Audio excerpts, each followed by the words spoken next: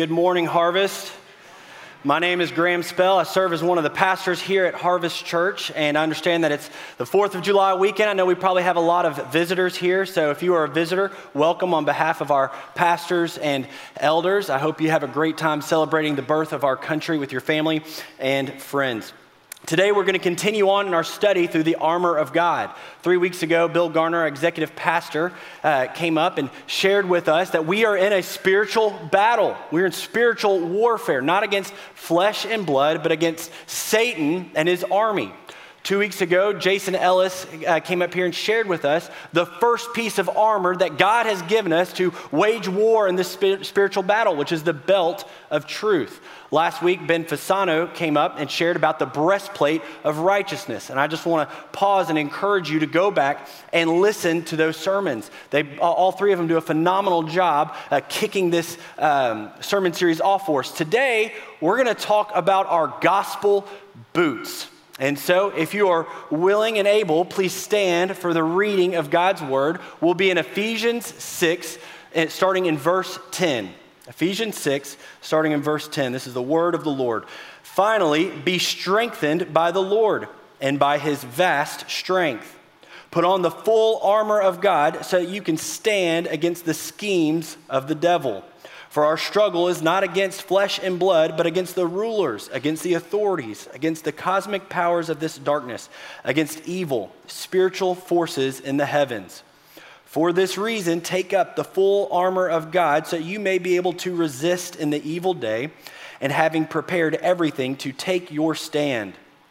Stand, therefore, with truth like a belt around your waist, righteousness like armor on your chest, and your feet sandaled with readiness for the gospel of peace. This is the word of God for the people of God, and the people of God said, praise be to God. Let's pray. Father, we thank you for this word. This is a text of good news, a gospel of peace. Father, I pray that we squeeze everything out of it that we possibly can, and that we leave with our hearts pricked with passion for you and excitement to proclaim the good news of Jesus Christ. It's in Jesus' name that we pray. Amen. Over the last 8 years, I worked for a ministry, and part of my job was to spend about a month and a half in Colorado every summer. One of those weeks in Colorado, I would take high school boys backpacking in the wilderness of the San Juan Mountains. Now, before I would take these guys backpacking, I would have to prepare some city boys from Dallas on how to survive in the wilderness for a week. So I would invite them over to my house with their parents, and we would go through the packing list item by item. We would get to one of the arguably the most important item on that list. It was your boots. And I would tell the boys and their parents, you can go cheap on all of these items on this list, but whatever you do not go cheap on your boots. Well, this particular year, I took a young man by the name of Gene. Gene shows up. Gene was at the packing meeting. He heard my warning. He heard my request to buy nice boots. And we're packing up our backpacks. We're at base camp. We're about to hit the trailhead. And Gene pulls out his boots. And I looked at him, and I know boots well enough to know good boots when I see them. And I said, oh, no. I said, Gene, where'd you get your boots? He goes, oh, I got them on sale at Walmart. And I said, okay. And in my head, I'm going, this is not going to go well. Sure enough, we go hiking. We're on this trail. It's a long trail. We're hiking to the top of the Rio Grande Pyramid. It's a 13,820-foot, 1-foot peak. And it's pretty technical. It's a lot of climbing. It's a lot of dodging loose rocks. And you get to the top of this rock. Well, before we even get to the top of this mountain, Gene's right boot is just falling apart. The sole is falling off of it. And luckily, one of our guides brought a little bit of duct tape, and he duct taped that sole to the bottom of his shoe. Duct tape can fix a lot of things, but it can't fix a boot on the top of a 13,000-foot mountain. Because if you know anything about getting to the top of the mountain, the hardest part is actually going down the mountain. So we get to the top of this mountain. Gene's right boot is just disintegrated, and it's time to go down. Well, it's not long down this mountain that Gene's left boot starts falling apart. And now we're resulting to tying it together with bandanas. Bandanas don't hold boots together long for 10 more miles in the wilderness of Colorado, I'll tell you that much. So we get to the point where we're going, all right, Gene, you're slowing us down. We got to pick up the pace. We're never going to make it out of here. We got to get off this mountain before the storms roll in. You got anything else? He goes, well, I have some Converse All-Stars. And so he pulls out his Converse All-Stars, and these are his favorite pair of shoes. They are holy. I mean, they've got holes all in them. They're worn out. He's had them probably since 6th grade. He slaps those bad boys on, and they last about a mile on the trail. And sure enough, those shoes have fallen apart. So then we have to resort to him wearing someone else's Chacos, sandals. And by the end of our trip, his feet are blistered, they are rubbed raw, they are torn up, and he is limping into base camp. I learned something that week. Boots are incredibly important when you're in the wilderness. If you want to go fast, if you want to go far, if you want to be comfortable, you've got to have good boots. Paul understood that when he told us that we need to have our feet sandaled with readiness for the gospel of peace. What he had in mind was the sandals, the boots that Roman soldiers would wear. These had about a leather sole, about 2 centimeters thick. They had hobnails on the bottom of them. Think, a little kid's soccer cleat, so they could march, they could stand their ground. They would tie them up so they had ankle support. They could stuff wool in them to keep their feet warm when it was cold. But their boots were important. It didn't matter what else they had. If they couldn't march, if they couldn't take ground, if they couldn't defend their territory, they weren't going to be good soldiers. And so what Paul is telling us today is we've got to put our gospel boots on. And so before we go any further, I want to pull out 2 words already. First one is the first word in verse 14, to stand. Paul is instructing us to stand firm in the gospel.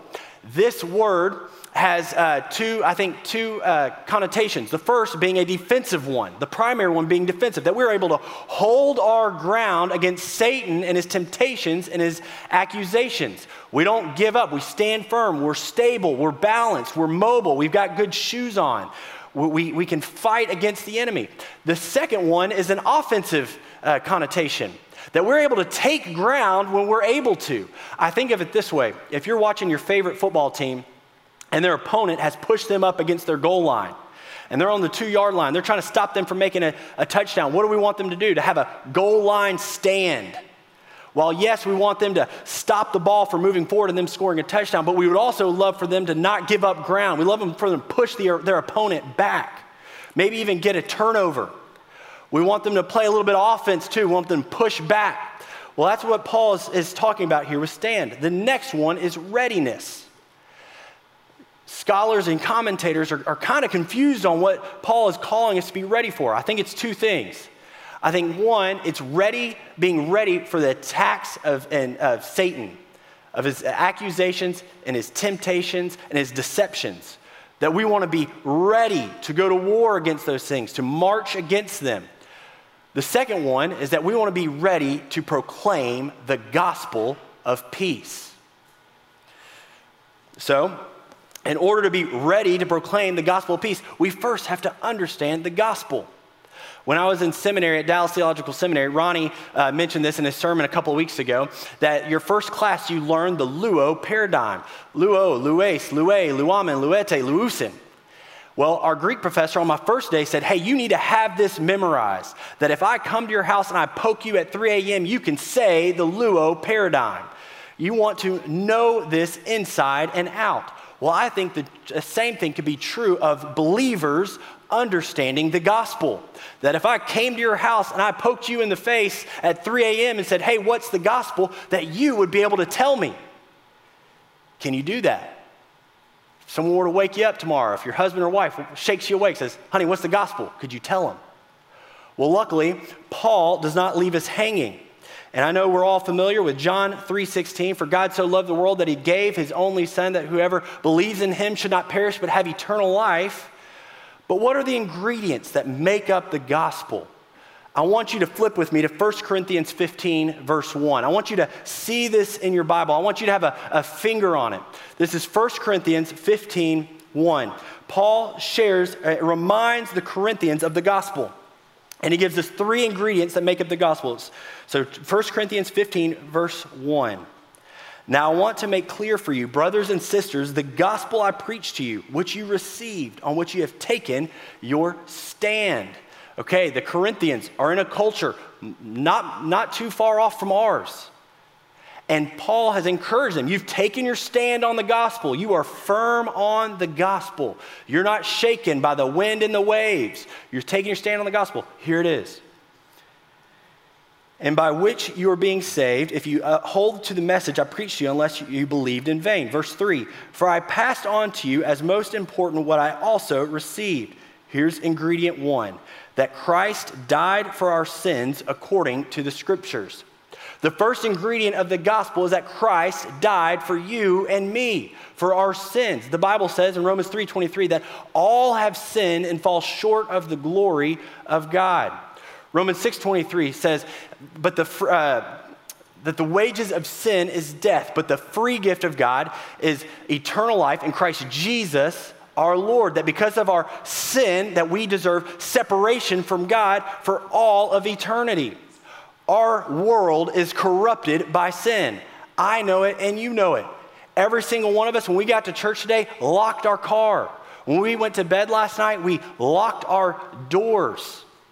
We watch the news and we hear about a war that's happening overseas that has turned everyone's life in Ukraine upside down. We've seen it in the past 2 years with a pandemic, with sickness spreading, death spreading. We know we live in a fallen, sinful, corrupted world. But God heard his people's groanings, and he sent his only son. The Word became flesh and dwelt among us. Jesus was fully God, fully man, perfect, without sin, the perfect substitutionary atonement for our sin on the cross. He died for our sins. The second ingredient, verse 4, that he was buried. Jesus wasn't fake dead, Jesus was dead.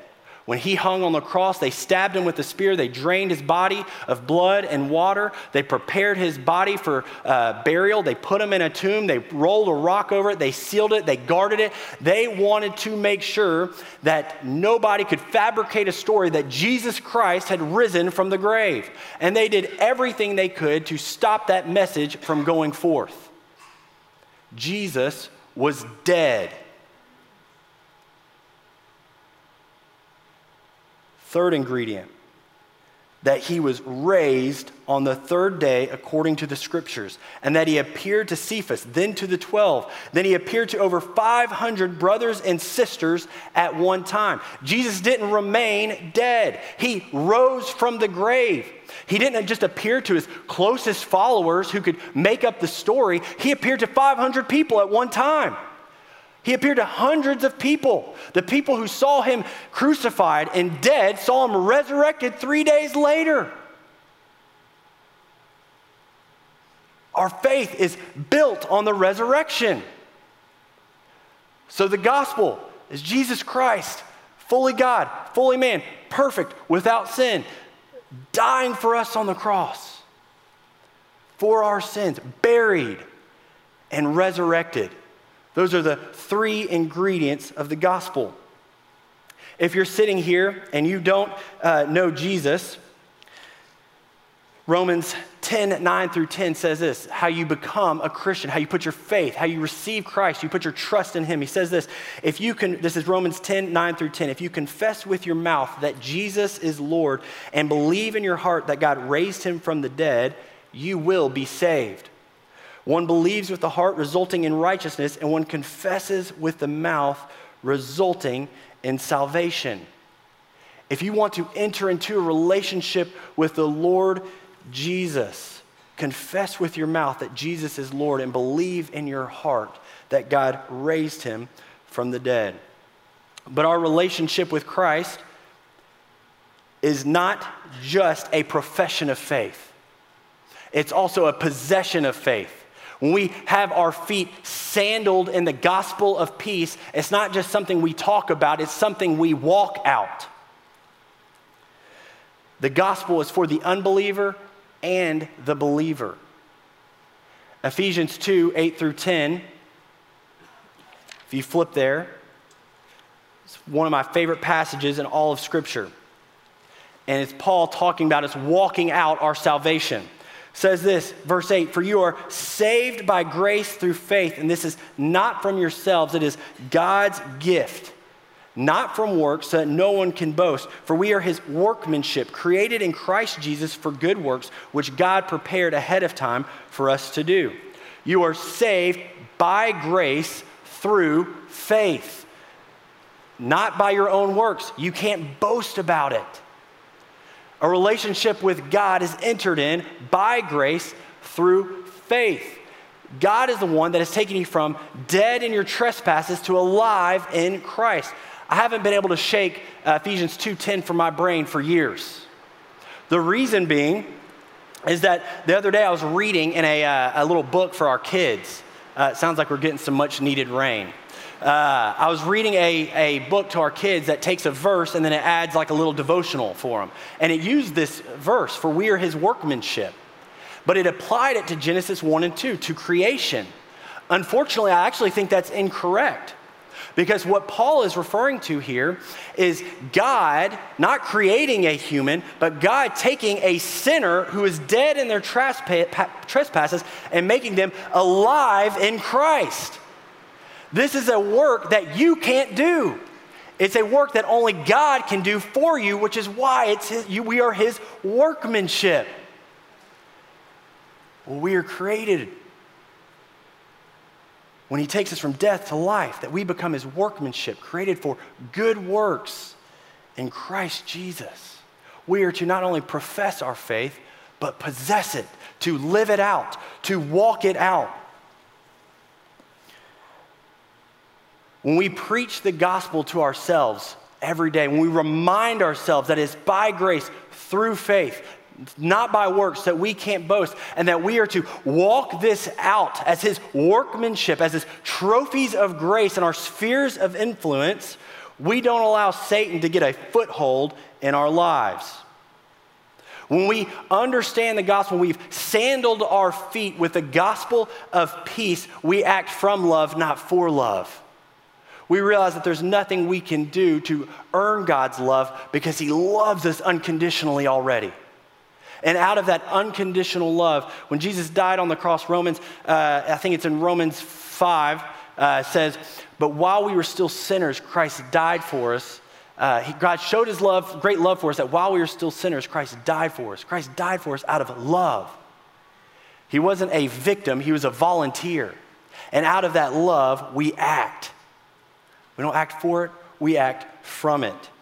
And we live out our new identity in Christ, our freedom in Christ, that we're no longer enslaved to sin, but we have our single mind set upon Christ, set upon the gospel. We have to understand the basics. When I was in college, I was an exercise and sports science major. And one of the electives I chose to take was a golf and racquetball class. And I realized at this point you were all very impressed with my college education.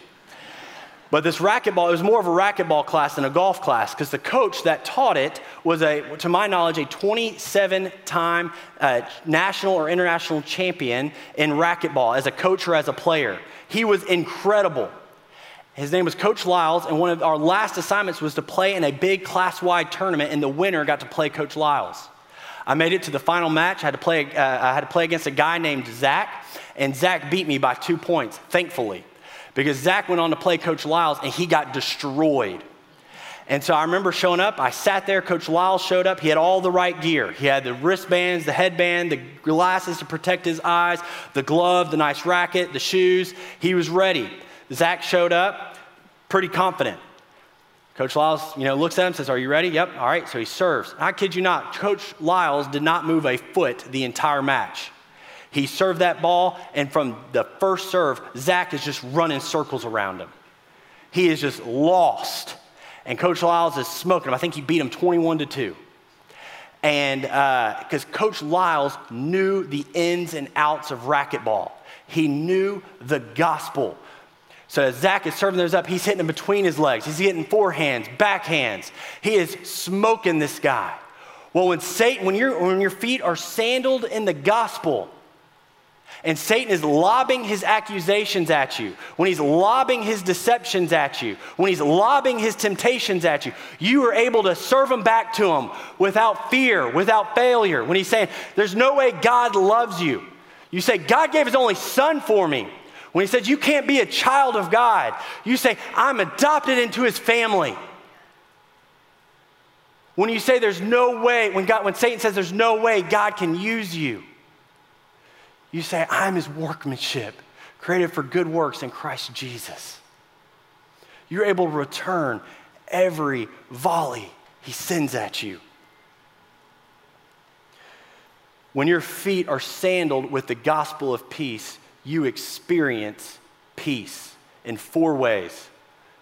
The first, you experience peace with God. Romans 5, 1 through 2, therefore, since we have been justified by faith, we have peace with God through our Lord Jesus Christ. We have also obtained access through him by faith into this grace in which we stand, and we boast in the hope of the glory of God. When your feet are sandaled in the gospel, you have peace with God. Number 2, you have the peace of God. Philippians 4, 6 through 7 says, do not be anxious about anything, but in everything, by prayer and thanksgiving, the peace of God, which surpasses all understanding, will guard your hearts and your minds in Christ Jesus.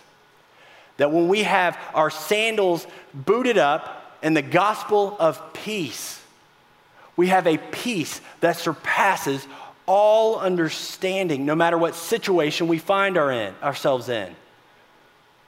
Whether that's in a cancer diagnosis, in a pandemic, with a global war happening around us, a job loss, whatever it is, we have a peace that surpasses all understanding because we know God, the creator of the universe, is in control.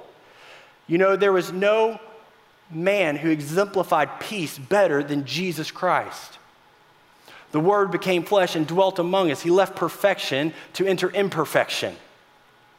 When Jesus was tempted by Satan in the wilderness, he didn't get frazzled. He sent every temptation right back at Satan with peace. When Jesus was on the boat with his disciples and they were scared and terrified out of their mind because the boat was being tossed by the waves and winds, they thought their lives were in danger. Jesus was asleep. And when he wakes up, he says, peace, be still. When Jesus is in the Garden of Gethsemane about to be betrayed by Judas with a kiss, and he says, Lord, your will be done, not my will. He is at peace with the plan of God. When Jesus is being beaten and mocked and scorned and spit upon and nailed to a cross, he could have stopped it at any moment, but he was at peace. Jesus shows us what peace what the peace of God looks like. Third, we have peace with believers. Ephesians 2:13 and on says this, but now in Christ Jesus, you who were far away have been brought near by the blood of Christ, for he is our peace, who made both groups one and tore down the dividing wall of hostility.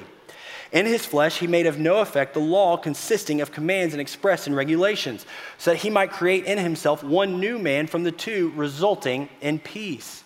He did this so he might reconcile both to God in one body through the cross, by which he put the hostility to death. In verse 14, that dividing wall of hostility, what Paul is talking about is the wall that separated Gentiles from entering the inner courts of the temple for the Jews. That when Christ died on the cross, he created one new man, eliminating that dividing wall of hostility so that there should no longer be separation between Jews and Gentiles, but that they would be unified. Friends, Satan would love to do nothing more than to divide our church. He would love for us to get in disagreements and arguments over politics, over race, over socioeconomic status. And when we come to this table, we are reminding ourselves of the gospel, the shed blood, the broken body of Christ, but also that we are unified together in the gospel as a church. That the glue that holds us together, that sandals every single one of our feet, is the gospel. And that's what we stack our hands on. Finally, number 4, when your feet are sandaled with the gospel of peace, you are a herald of the gospel of peace. And you take peace to the world. Isaiah 52:7 says this, "How beautiful on the mountains are the feet of the herald who proclaims peace, who brings good news, who proclaims salvation, who says to Zion, your God reigns." Isaiah 52:7 and Ephesians 6:15 are the only two verses in the entire Bible that use feet, good news, and peace in the same sentence. You are called to be a herald of the good news of Jesus Christ, to proclaim peace to the nations. The idea here is that a herald would march far and wide and scream from the mountaintops that your God reigns, peace on earth to all who trust in Christ. You know what a herald needed? Good shoes. So he could travel far and wide, up and down hills and valleys and mountaintops, into cities. You are called to be a herald to the nations. You are called to take the good news. Is that your idea of evangelism? To just proclaim the good news of Jesus Christ to anyone that will listen? Probably not. Otherwise, I think we'd do it more, myself included. Proclaim the good news. Be a herald. Last thing I'll say on that. Our enemies aren't people. It's not someone holding a pro-choice sign. It's not someone who votes for a different political party. It's not someone who lives in a different neighborhood than us. Our enemy is Satan and his army. We are called to love people and to share the good news and invite them to know Jesus Christ and receive the gospel of peace. And the world is craving it.